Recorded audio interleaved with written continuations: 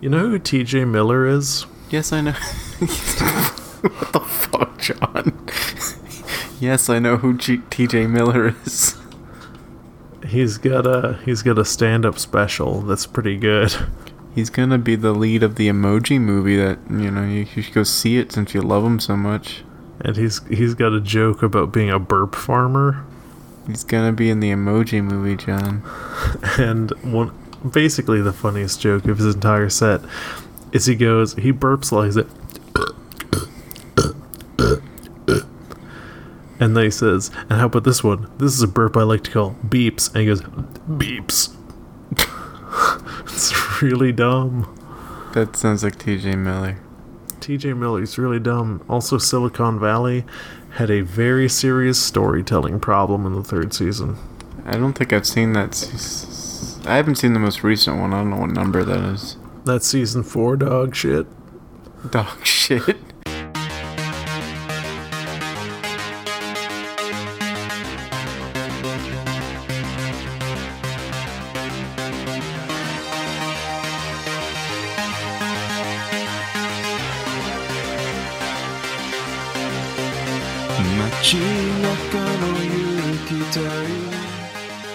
Good evening, listeners, and welcome back to Zero Credits, the show where we talk about things. My name's Henry. And my name is John. And tonight we are doing a little thing called Whispercast because it's past midnight on Thursday and we can't wake up anybody who's close to us, so you're gonna have to bear with us, turn up that volume dial, and really sink your ears into what we're saying, because we're not going to talk any louder than this. Yeah, listeners, I have to be 100% honest with you. In terms of the timetable, I fucked up, and we are recording this super late, and my girlfriend is on the other side of this wall, so we are doing a titillating ASMR podcast for you. Yeah, if you could imagine that we're whispering, and also, ruffling sheets of paper while we're talking. I don't know if you've ever seen an ASMR video, but if you haven't, pause this and go look one up so you can get that reference. I am, literally pressing my lips to the microphone right now.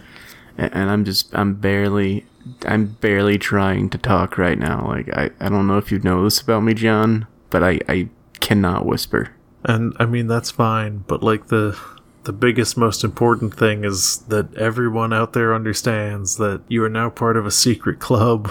We're now part of a secret club, and that secret club is the Whisper Club. You're now part, because, you remember, when you were a kid, every, big, meaningful event in your life was based on, being transgressive towards some kind of rule? What do you mean by transgressive? Living in such a way that it, exceeds the limitations of a rule that society sets out for you. The people that you remember best from your childhood are the people that you stayed up all night with and did all this stuff with because there was a generally agreed rule and then you broke it in tandem.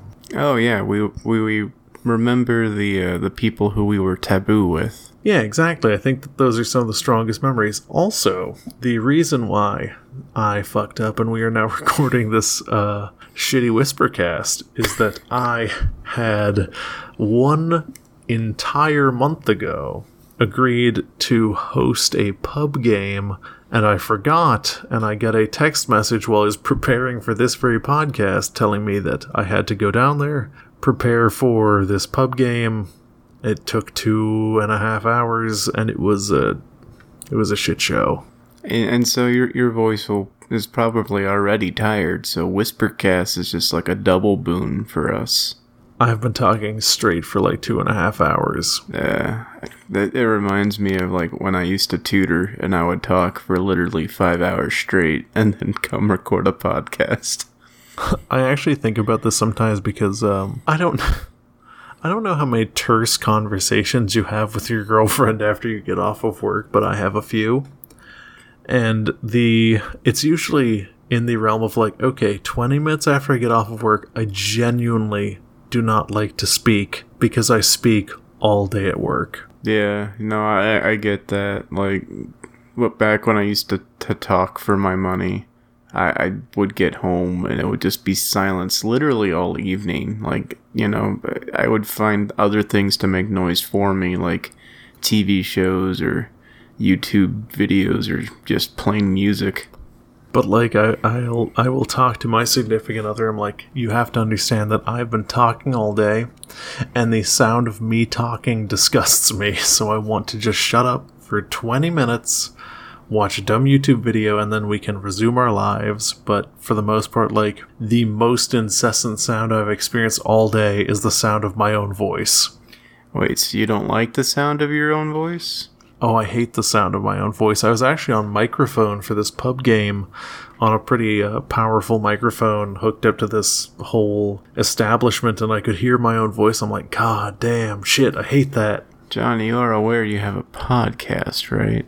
I am aware that I have a podcast, but I never, not once, listened to it. Wait, you edit some of the episodes. You edit every other episode. I edit it based on the shape of the waveform. No. I never play it. That's actually kind of amazing because, you know, you don't cut any of the sentences up or anything like that. Yeah, I think that I've gotten a pretty good visual sense of what a podcast should look like. I've never listened to a podcast, though, so no idea. You've only ever looked at their waveforms. A lot of people came up to me after this pub trivia thing, and they're like, oh, you're such a good host, you have such a good voice. I'm like, I don't... Compliments about your voice and your candor of speaking and being are compliments that you can never take, because that's the one thing that you have been self-conscious about your entire life. John, you have to learn to accept people's compliments, especially when you're a presenter, because they're presuming that you've done this before and you'll keep doing that. So it's like they think it's your job. I also might be being paid for this in the future. They said that I'm really good. But you should keep doing it. I think that's kind of a sweet gig. It's probably a nice release after work. I mean, I just sit for 2.5 hours and effectively it's just a crowd-based Cards Against Humanity that I host, and it was a lot of fun. I got 7 old fashions and then this giant cup of a bastardized old fashioned that I'm drinking right now. And if it's fun, you know, I would say keep doing it as much as you possibly can and don't let go. There are some people that they make these rounds hosting these events, and they don't make a living off of it, but they make I guess an alternate living. Couldn't the same be said of any job, that like if you're having fun and making something that's like fun and livable, you should just do it as long as you can? To some degree, as long as it doesn't like affect your actual means of making a living and providing for yourself. Here's a question that I have for you, Henry. Oh, I'm here to answer questions. What are we doing? Oh, that's a great question. You know, speaking about work and such, that kind of brings me to the article I prepared for today. Oh shit, Henry, I also had an article prepared under that exact same umbrella. Wait, I hope we didn't find the same article. Is yours from Forbes?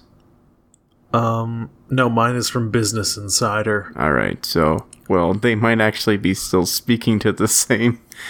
Wait, is mine from Forbes?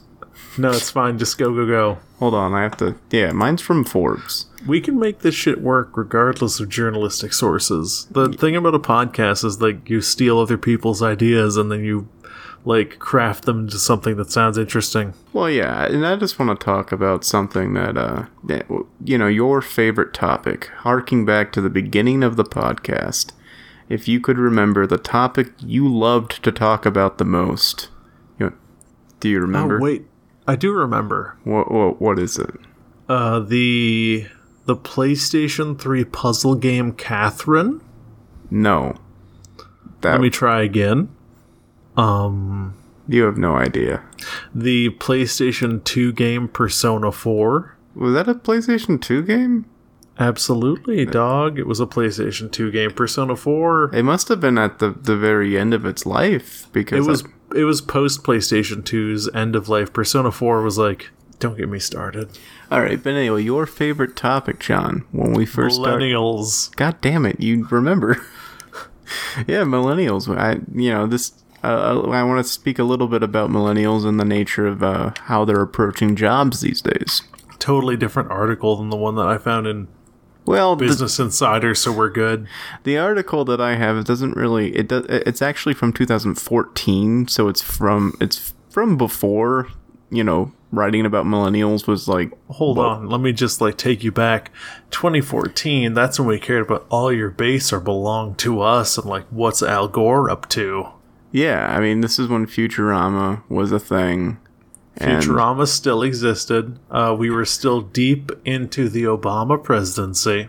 And the only thing we were worried about was, when is this economy going to fix itself? Do you remember Key and Peele? I do. Anyway, so something that people are talking about in regards to millennials and how they hold their jobs is that millennials are the most likely demographic to do something called job hopping. Oh, quitting a job after a certain period of time? As in, trading your current job for another job after a period about 1 to 2 years. I just want to tell you, Henry, that the next thing that I'm going to bring up is so intertwined with this, it couldn't be more perfect. That's interesting. So the headline of the article that I brought today is employees who stay in companies longer than 2 years get paid 50% less.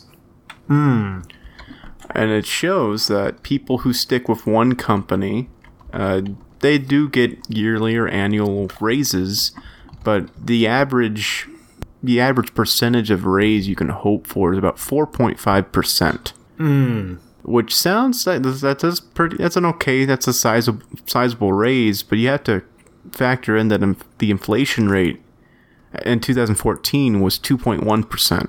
Yeah, and I mean that.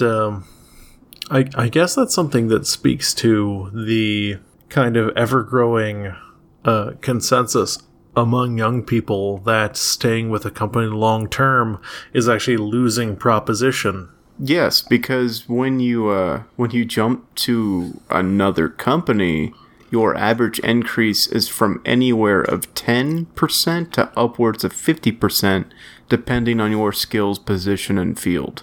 But actually, if you look at it in terms of an economic and psychological perspective, if you are spending 12 to 24 months at a job, quitting, and then going to another job, you have an opportunity to negotiate your salary again, given both experience and research. So you could increase your salary significantly more than by a structured raise schedule. Yeah, and that's exactly what this article goes into, because if you stay at one company for, let's say, 5 years, your increase in salary will always be based on your starting pay.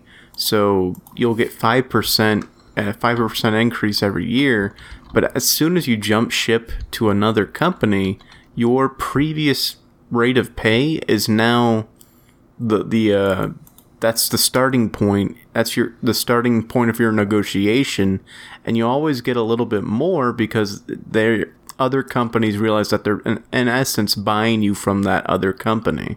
I think that's something that for the last few decades, and this ties into the thing that I want to talk about, but I feel like for the last few decades, the general opinion of careers is that you should stay at one company receiving raises and benefits until you can get a golden parachute, which is an amount of money that you receive upon retirement for basically a reward for your service for X number of years.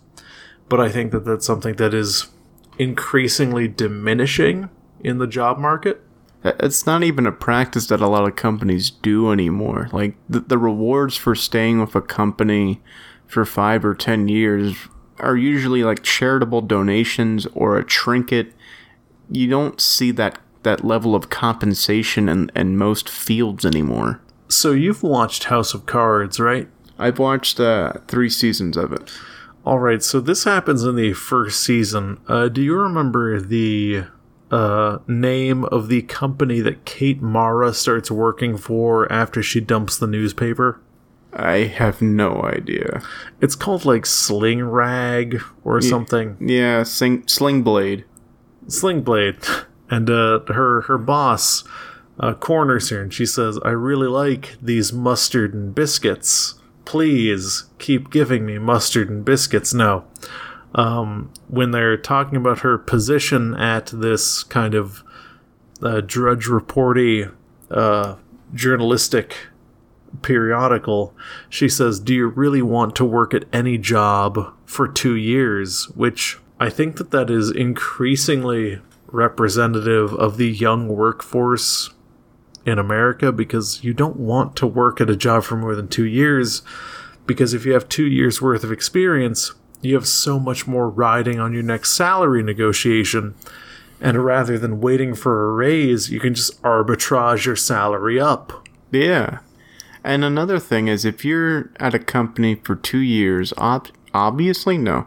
Most likely you're still doing, like, you've taken on some responsibilities, but you're stuck doing the thing that you're doing the first few months that you were there. You don't really get to expand your skill set much, but going to a new job, that allows more opportunities to learn, more opportunities to gain more skills and make yourself more valuable as a marketable employee. I mean, in my experience, like, jobs are, in essence, blocks of 3 months. Because in the first 3 months of you working at a job, you will probably learn the necessities of your position, the facilities in which you can fulfill those necessities, and the steps you need to take to improve those. And that's in the first 3 months. And then every successive period of 1 month after that, you improve on those. And I think that you can't get much better at a job in 2 years than you can in 5 years. Yeah. There was... The previous generation worked in the idea and the mindset that you get a job and you stay at that job for the rest of your life. Mm-hmm. And millennials, with how much we're exposed to with the internet and with how fast media is moving, nothing seems to last as long as it used to last. Even cartons of milk expire faster. But, I mean, that's not true, but I'm exaggerating. So it's like, millennials don't want to be stuck in a place for the rest of their life. That's not how we work. We want to keep evolving, keep changing, keep seeing new things and improving ourselves, and staying at a job for more than 2 years or even 3 years. That doesn't fit into that mindset. So I actually have two kind of semi-heady ideas to lay on you if you're receptive to them. Sure. So baby boomers, the previous ruling generation over millennials, they generally are agreed upon the idea of like linear gain throughout a career path, is that every year, every month that you spend working a job, your compensation will increase in a positive one-to-one relationship to the amount of effort you put in. Like, the longer you stay at a place, you gain more responsibilities. As you gain more responsibilities, you gain more benefits, you gain more wages.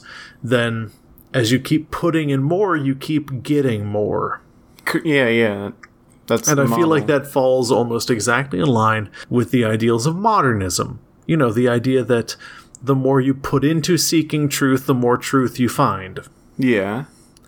And I feel like we are living in an artistically postmodern, and then if you look at what millennials like us do in jobs, we are innately aware of something called opportunity cost. And have you ever heard of opportunity cost?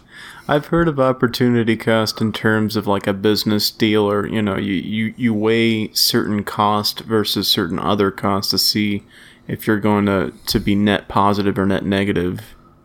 Basically, in my mind, and this is the layman's opinion of someone who just studies like visual platforms of art and literature. The big difference between modernism and postmodernism is that modernism believes that by striving you are then equally rewarded, and postmodernism believes that truth exists at a constant level throughout, and it all depends on how you choose to seek that truth. Yeah, I mean, basically postmodernism, the point of it is to point out that the effort that you're putting into in modernism doesn't matter and it's not worth it because the truth is essentially around you at all times. I feel like we live in a postmodern job economy where people are not served by putting in more effort in individual companies. They're better served by cutting their association with companies and then negotiating their salaries at new companies, job hopping, like you explained. I think that the belief that you have to put in an equal amount of work to an equal amount of compensation, a one-to-one positive relationship in the current job market is completely false. And a lot of it has to do with that Great Recession, if you want to call it, that happened a couple of years ago, because the compensation rewards companies cut them as a way to cut cost. But they still wanted their employees to put in that effort. It's just then you're not getting rewarded 1-to-1. You're getting rewarded about 1-to-0.5. And so it's just like the people who own these companies, when the recession ended, they didn't restore that reward because why would they? They're getting more profit. They can put more money back into the business, and they're still rewarding their employees somewhat, even if it's not to a degree that's actually feasible to continue living. And so it's just like, if the employers aren't going to reward loyalty to the company, then the employees shouldn't be loyal to the company at all. And I completely agree. I think that post-Great Recession, that the priorities have shifted because we used to believe that the more we put in, the more we get out, and that is completely untrue now because the market will pay you a certain amount for a skill set, and then your ability to market that skill set on top of that dictates how much you can make. There is almost no reason to stay at a company for more than 3 to 5 years now because your ability to sell yourself is now so much more important. The idea that you can enter into consultancy, the idea that you can create passive income, the idea that you can quit your current job to move horizontally to a similar job but negotiate yourself better given your experiences to increase your pay. There is no space in today's job economy for loyalty, and that's where modernism in the job market effectively died. Yeah. I mean, you have to think of it this way. Like, when you're working to get your first job, you have only the experience you picked up in college. But as soon as you cross that 1 to 3 year experience line, you're suddenly 100% more marketable for jobs that are beyond the entry level, pay grade. And I think that for any of our listeners who are in a job that they've been at for a year, if you at any point in your job feel like you've learned everything that you can learn, which is reasonably within your job description, it might be time to move on because loyalty, as we discussed, isn't being rewarded whatsoever. There are a couple of other factors that, our listeners should consider. Like, if they like the job they have, liking a job can be more valuable than any monetary compensation, especially if you are receiving that 5% raise. That can be fine for now. But it's long term. It's more in the long term. You gain so much by job hopping and just because you can earn, upwards to 10, 20, 50% more, even if you're in technically the same job. And I think that's something that you bring up a really good point. Like, if you have a job that you legitimately love and it pays you enough to eat, do not quit. Yeah, no, you don't want to. You never know what's on the other side. You know where you are now. If you hate where you are now, then what's the worst that can happen on the other side? If you like where you are now, you've got something to lose. So, weigh your factors, basically. Yeah, if you've hit a job that you love the factors and the results of your job, you hit the jackpot. If you can eat and pay rent and do something that you love the result of, you are doing better than 99% of human beings. Yep, you're in the 1% of the working class, and that you actually like going to work every day. So if you had a genie that gave you one wish, wouldn't the smartest wish be to just be happy for the rest of your life? I mean, yeah, but wait, that's a very open-ended wish, because what if the fulfillment of that wish is just getting lobotomized so that you no longer worry about any of the stressors in life? Wouldn't that then not matter, because you wouldn't have to take care of anything, because everything that we would wish for alternatively would just be to take care of things in such a way that would provide us some kind of fulfillment. But if we experienced a constant, inexorable fulfillment, then it wouldn't matter. I don't know. I kind of want to keep my faculties about me. I kind of want to keep my thinking power. Yeah, it's so much of that depends on your perception of, like, perception being reality. But, like, if you're happy at your job, stay at your job is what I want to get at. Wait. I should get lobotomized to enjoy my job? Yes. I mean, that's because my job does not reward thinking, so that actually lines up pretty well. My job does a lot of thinking, and I hate it. I want to just relax. Well, I think if I had one wish with a magical genie, it would be to have enough money to live for the rest of my life. And also live a very long life. That's 2 wishes, because if I have enough money to live for the rest of my life, you'd probably just kill me right there. Yeah, I want to be immortal and have enough money to pay for my immortality. It might just be easier to wish for a lump sum of something, or just wish to win the lottery, but, like, you gotta wait to make that wish until it's a huge jackpot, and then you gotta phrase it, I wish I'm the only person who wins the lottery, so then you're not splitting it 86 different ways, because the genie made 86 people win. Wishes are tough because you have to... Wishes are maybe one of the most interesting ways to dissect syntax, because our kind of lexiconographic approaches to language have so much to do with what we could possibly gain from them, and they're silly. Yeah, wishes are very silly, and that's why they're always a plot device in moralistic fiction. You're right, and the article I was going to talk about was the gig economy. The gig economy, as in, like, having a gig, as in, like, playing, like, a gig at a bar with your band? No, like, the gig economy as in being an Uber driver, just having, like, secondary sources of income. Oh, okay, like... No, I don't get why it's called the gig economy. Like, you have a gig that's not a job, it's something that you do on the side, but it isn't your job, you can quit any time. Oh, okay, so, like, you have a show at a bar with your band. Yeah, a show at a bar with your band, you're an Uber driver, anything like that. You host a bar trivia thing and get paid in beer. Hashtag gigs, but no, I was reading something that said that the gig economy as we know it is not a new invention, it dates back to the 18th century, but that is not what I actually wanted to talk about. What did you actually want to talk about?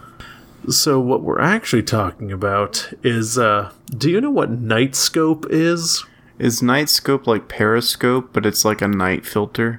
They are a company that sells... Okay, so I'll read the Wikipedia entry to you. Wait, so they're not like Periscope with a night filter?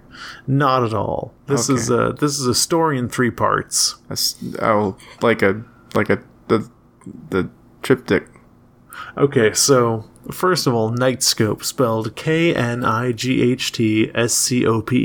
That's horrible. Okay, so it's like a medieval periscope. The Nightscope Wikipedia page says, Nightscope, the K5 beta prototype, is a fully autonomous robot used to monitor crimes in schools, businesses, and neighborhoods. Wait, so this is RoboCop? Yes, the K5 robot is 5 feet tall and 300 pounds.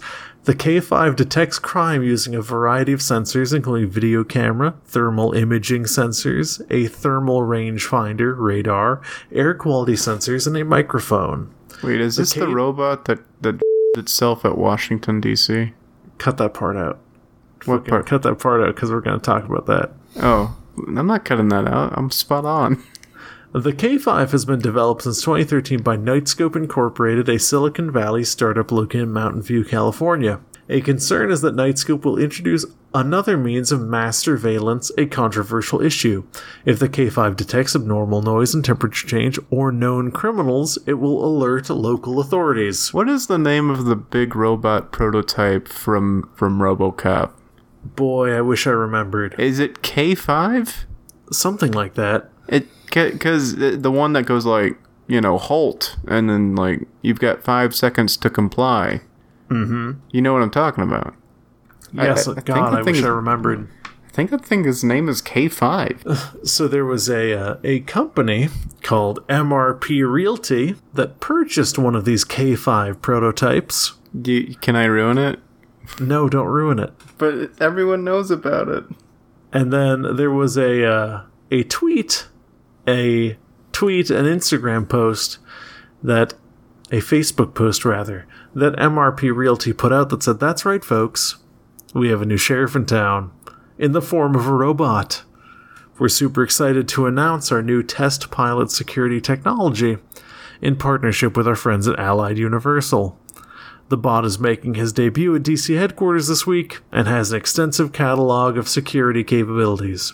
He's currently mapping out the grounds here to be fully autonomous and ready to launch in the upcoming days. This is Stay a tweet? tuned for updates." It's a Facebook post. Oh, I thought you said it was a tweet, because that would have been that long tweet. P.S. We're calling him Steve.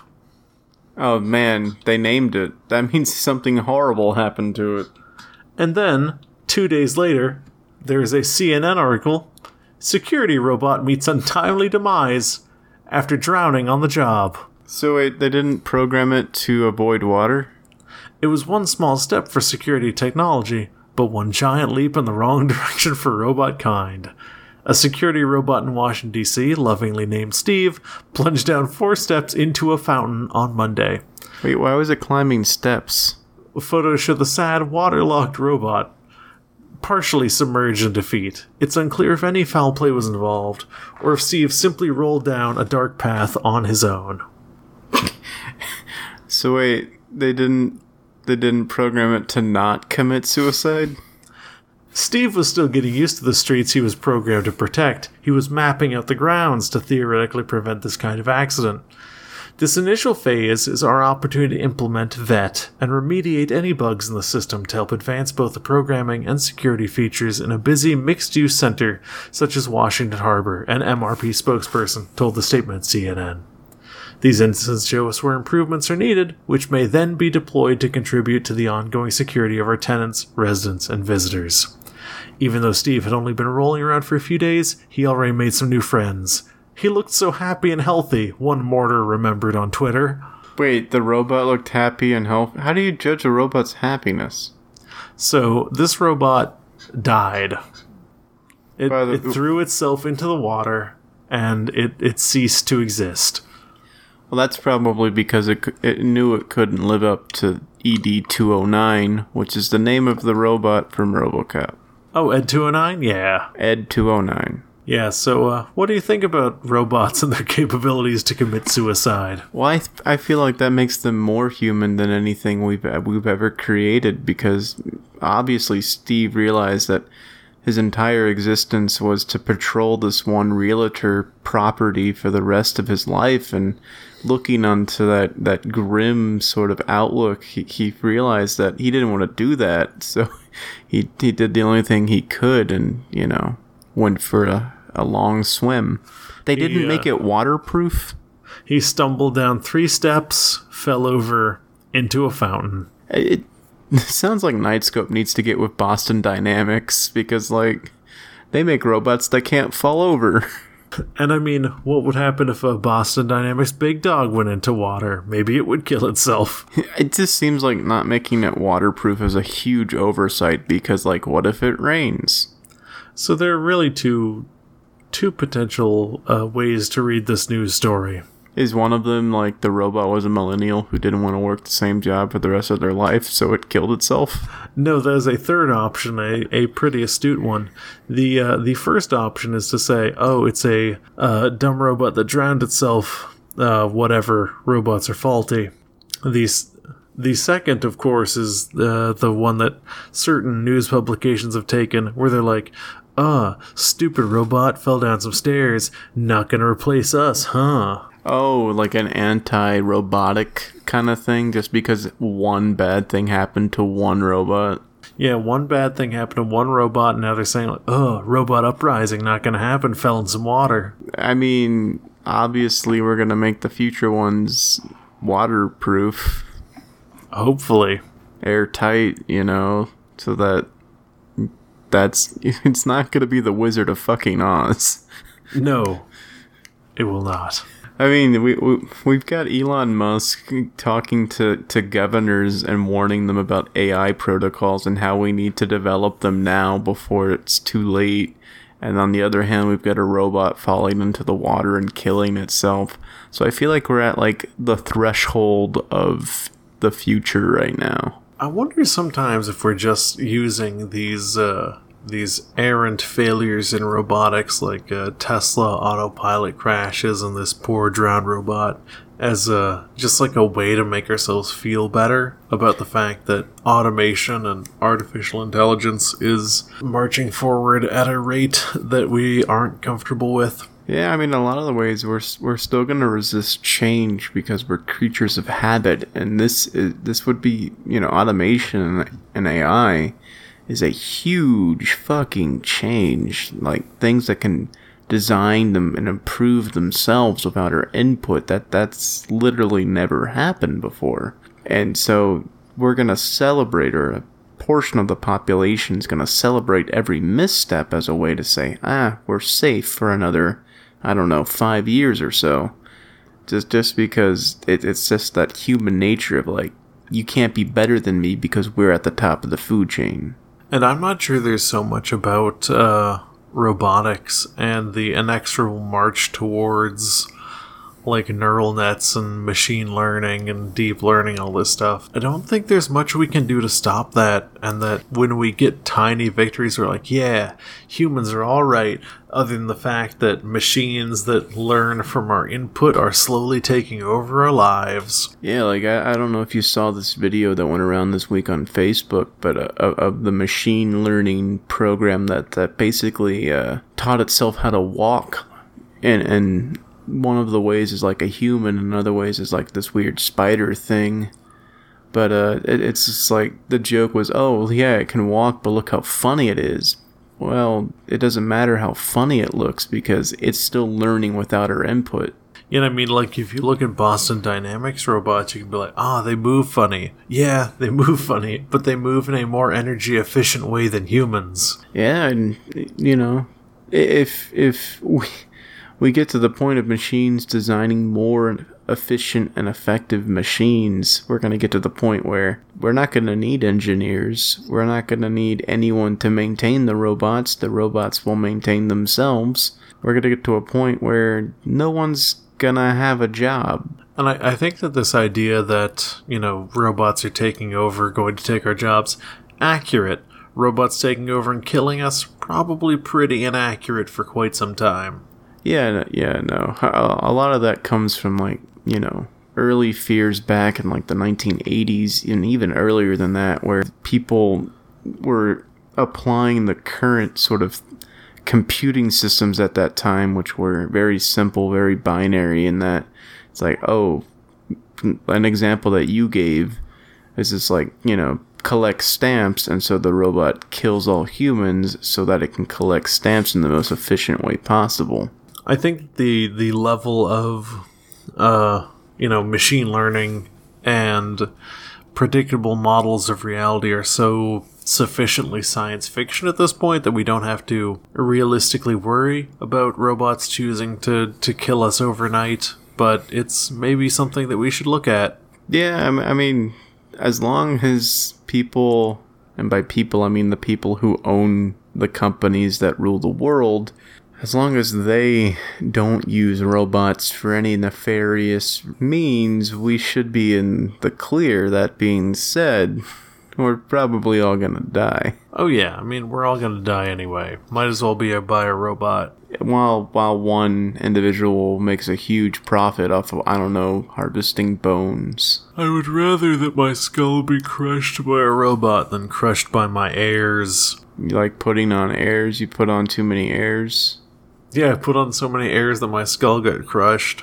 Yeah, that you always run into that problem. I was at a party one time and I was trying to... Now, I understand this is folly, but I was trying to simultaneously suggest that I had read and understood the entirety of Infinite Jest.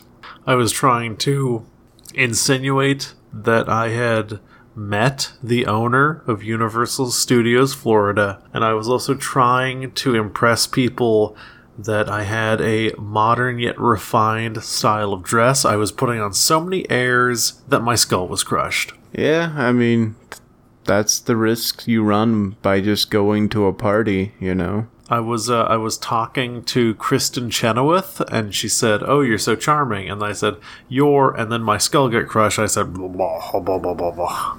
I bet she took that as a compliment, though. Yeah, she was a pretty good sport about it. Yeah. So yeah, suicidal robots, millennials, job hopping, don't show loyalty to your job, don't show loyalty to your life if you have to keep repeating a repetitive task. But please don't jump off 4 stairs into a fountain to kill yourself. Oh yeah, no, that was just the robots. I didn't mean that to any humans. Humans shouldn't do that. Humans do not follow robot examples. Robots are really bad role models. Yeah, robots are supposed to learn from us until they start learning from themselves. Neural net. You know what? Why do we need them to be that efficient and effective? Why can't we treat robots like octopuses, octopodes? Why can't we put them in tanks? Well, no, you see, the octopus as a species, they do not learn from the previous generation. They have to figure out literally everything on their own. Why can't we do that with each robot? Well, that's scary because octopuses are extremely intelligent.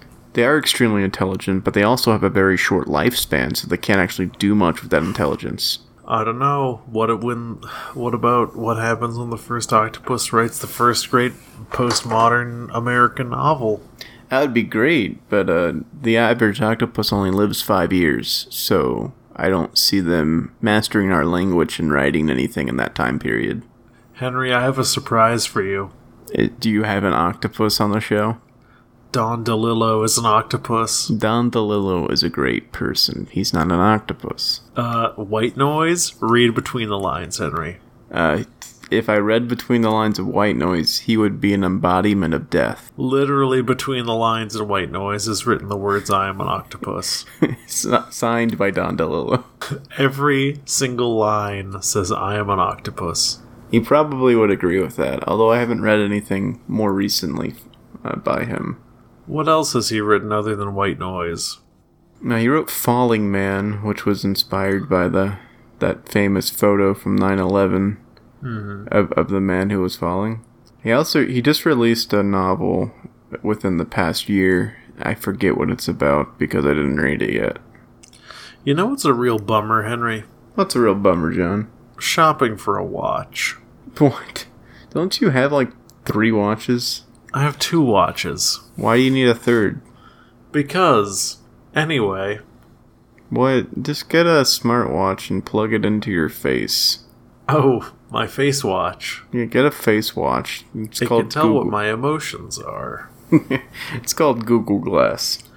I was looking at watches, and it's tough to be shopping for watches without incessantly coming across the term blackface. Oh, like a black-faced watch? Yeah, like a lot of people will be like, "I don't like the blackface. Can I get some blackface? Look at the beautiful blackface." And it just feels wrong. You think we would have come up with a different way to phrase that by now? Yeah, like a dark chrono surface. Or you could say black backing. Yeah, black backing. black watch. Well, I mean, they're talking about the face of the watch, right? Like the what's behind the numbers. Yeah. Yeah. So just I don't like the instead of like a backlight, I don't like the black light. I don't like the black light. I don't like the black parts. Yeah, I wouldn't say black parts. No, I don't like that so much. I Or don't like. I don't like the color. Yeah, You could say I don't like that. the color. As long as you don't say color with like a very racist tone. Yeah, but I mean, I think that's a pretty good like thing in life. Is you shouldn't say things in a racist tone. Yeah, I mean, there you go. There's your life lessons from this episode. I'm gonna say something in a racist tone that is completely innocuous, and you see how it's different. Okay. So one will be totally innocent, and one will be racist. Are you going to tell me beforehand, or do I have to guess? Hey, can I get some more Cheez-Its? Hey, can I get some more Cheez-Its? Wait, that second one, why are you trying to seduce the person? I wasn't trying to seduce the person. I was trying to make it so any Cheez-Its who were around me at the time would not hear. Oh, you were leaning in to try to whisper even though you're already whispering? Yeah, it was a super close whisper time. Super close whisper time. What do we think about the word spicy? I've heard spicy as in refer to, it's actually a very common term in this game called PlayerUnknown's Battleground. Oh, are you for 100% real? Yeah, and it refers to when there's a lot of danger in the area. Like, you don't want to go to Watertown right now because it's very spicy. I was totally watching a stream of that this morning and heard the word spicy used in that context, and that's why I brought it up. Yeah, no, that's definitely a term from that niche corner of the gaming culture. What's PlayerUnknown's Battlegrounds about? PlayerUnknown's Battleground is basically a player whose name was PlayerUnknown made an Arma 3 mod called PlayerUnknown's Battleground, and it was basically a Hunger Games-esque style battle mode where 100 players would be dropped into a map. They would scavenge for supplies and guns, and the last man standing would win. Oh, so like PlayerUnknown's Battlegrounds. Yeah, and it was... there have been several iterations of this sort of play style in a game. H1Z1 has a standalone edition called King of the Kill. Ugh. But people did not like the direction that King of the Kill went in with its over-the-top player skins and weapon skins and such. And they weren't actually addressing any of the performance issues the game was suffering. So that kind of inspired PlayerUnknown to make his own standalone sort of thing, free from the Arma 3 game. And now it's actually like got a whole staff and people behind it, and they release one big update every month. And they're about to leave early access sometime, I think, in the fall. I really want to play that. It seems good. I want to play it too, but it has not budged in price since it released, so I'm waiting for a sale. Yeah, things in early access don't go on sale a lot because they want to like get dev costs. I mean, I understand that, and they're about to exit, so the price might actually go up soon, which would be a tragedy. Henry, I have an issue for you. What's up, John? We've been recording for like an hour, but I also just introduced like a subject that would probably be pretty good for like talking more about. Yeah. How do I exit from this? How do we stop talking about this thing that is actually like fertile ground for future discussion or future streams? I mean, we've been talking for about an hour, but we've only been recording for about 40 minutes. Are you for real right now? Yeah, dude. I started recording like 8 minutes and we're like an hour 5. That's not good radio. It's not good radio to talk about how long you've been recording.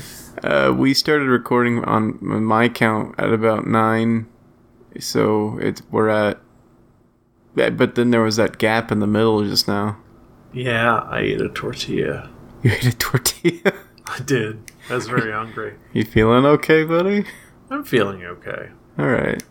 Let's just continue our conversation about PlayerUnknown's and we can wrap it up. Sweet. All right, all of this is going in. Okay, cool. PUBG, I've heard it called. Yes, that's PlayerUnknown's Battlegrounds, PUBG. Battlegrounds is not 2 words. It is now, bitch. Here's what I've learned about PUBG. Here's what I've learned about PUBG. Yeah. You want a SCAR. Okay. You want an automatic weapon. Yeah. 8x scope. 8x scope. Don't go to the military base. Well, military base has the best weapon drops. But that's where all the spicy boys go. That is a lot of times people go spicy there, yeah. Yeah, you got the spicy boys, and how are you supposed to protect yourself from those spicy boys? Well, the thing is, you want to land first using the fast drop technique. Just grab a gun and then kill them. Yeah, but like, what if you don't kill them spicy boys? Well, then you're out of the game forever. You just join a new game. But what if you're like in a squad and you have to watch your squad get slowly decimated by these endlessly spicy boys? Well then you taunt your teammates for being bad and, you know, ignore the fact that you just died. Okay, that makes a lot of sense.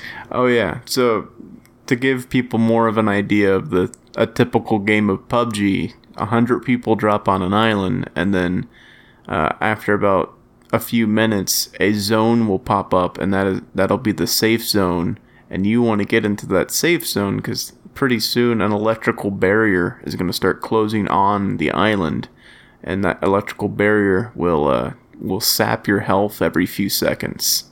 Yeah, it's like Battle Royale. It's like Battle Royale. It's like Hunger Games. It's just, it's like, the most dangerous game, but with more people. It's like a classic teen murder island. Yeah, Teen Murder Island is actually the real name of the game. Yeah, PlayerUnknown's Teen Murder Island. And so each time you play a game and you get some points, you'll get a number of coins, and those coins will add up after a while, and you can buy unlocks and crates to get gear, not gear, but like clothes for your character. But everyone tends to play naked. So am I incorrect in saying that when you win in first place, it says winner, winner, chicken dinner? That is correct. That is a thing that happens. That's awful. Yeah, and so no one ever calls it winning. People just say, hey, did you get that chicken dinner? Ugh. Yeah, I mean, hey, look, it's not everything can be a knockout of the park, but you can take solace in the fact that a lot of people will never see that. Yeah, 99 people in every game will not get that chicken dinner. Yeah, I mean, because this is a realistic shooter in the vein of the Arma series, as in there's bullet drop off, there's wind resistance, there's things like that. So it's not just point and shoot; it's point and take all these factors into effect, and ultimately run right up to your target, guns a-blazing. Hey, look, if you can drop into a zone, get those fat loots before the spicy boys arrive, you might just win a chicken dinner. Yeah, and always equip a pan. Always equip a pan, get a SCAR, 8x scope. You know why you want to equip a pan, John? You want to equip a pan because it blocks bullets? It does. If you put a pan on your butt, it blocks bullets on your butt. I've watched maybe like a dozen hours of this game being streamed. Life is dumb. Yeah, I've watched more hours than I care to admit, and I don't own the game. It's just fun. It's fun to watch people play video games. It's fun to watch people have fun when you're not having fun. I like watching people do really stupid things in very serious moments, and so that's why I watch a number of stream people like Northern Lion and stuff like that. Hey, people doing stupid stuff in important moments is one of the greatest hallmarks of entertainment. I feel like it's a very American thing, but Northern Lion is very decidedly Canadian, so I don't know how that works out. What are Canadians into vis-a-vis streaming? Pretty much the same thing that all streamers are into. They ride the hype train and host their own like talk shows and stuff. Do they like drink a lot of Tim Hortons?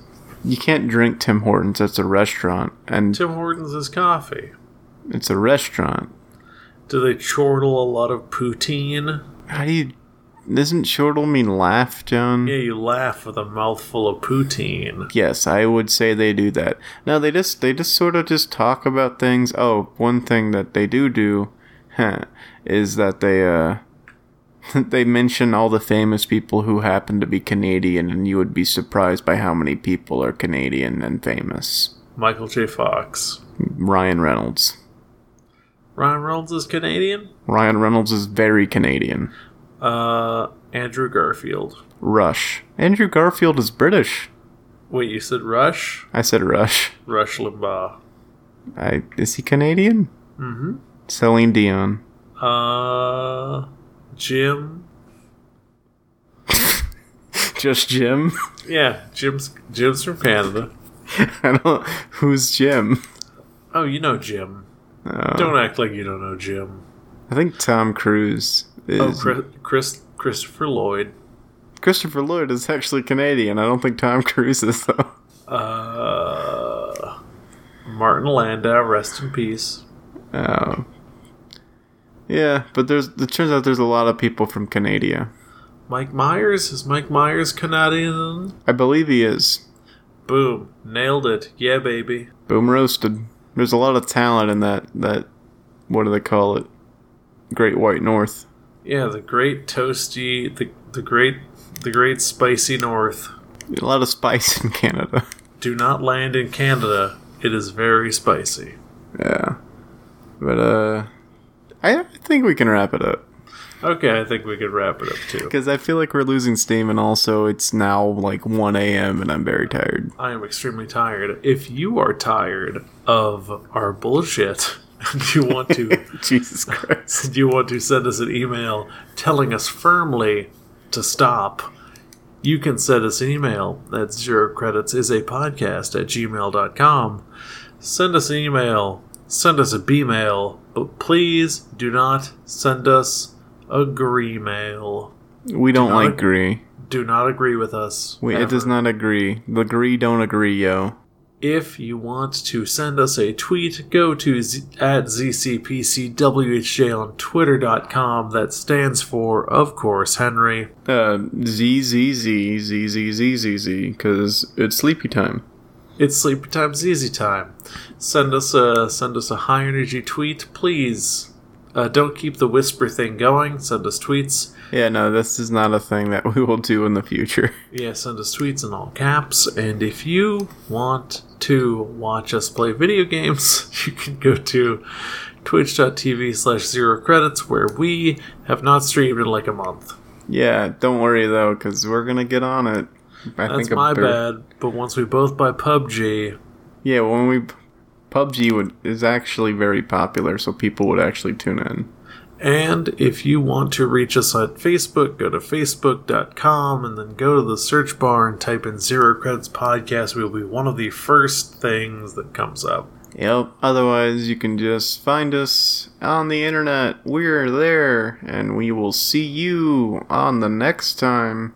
And like, comment, and subscribe on our iTunes, SoundCloud, Blueberry, SoundCloud. We don't have SoundCloud. SoundCloud like hired people up until the point where they fired 40% of their workforce. So fuck SoundCloud. Yeah, SoundCloud sucks, and Carrier just let off 300 people. So there you go. I wanted to talk about that Carrier thing. Ah, well, fuck it.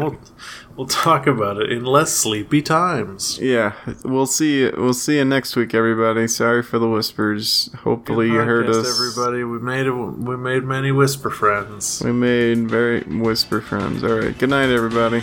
Goodbye, spicy whispers, boys.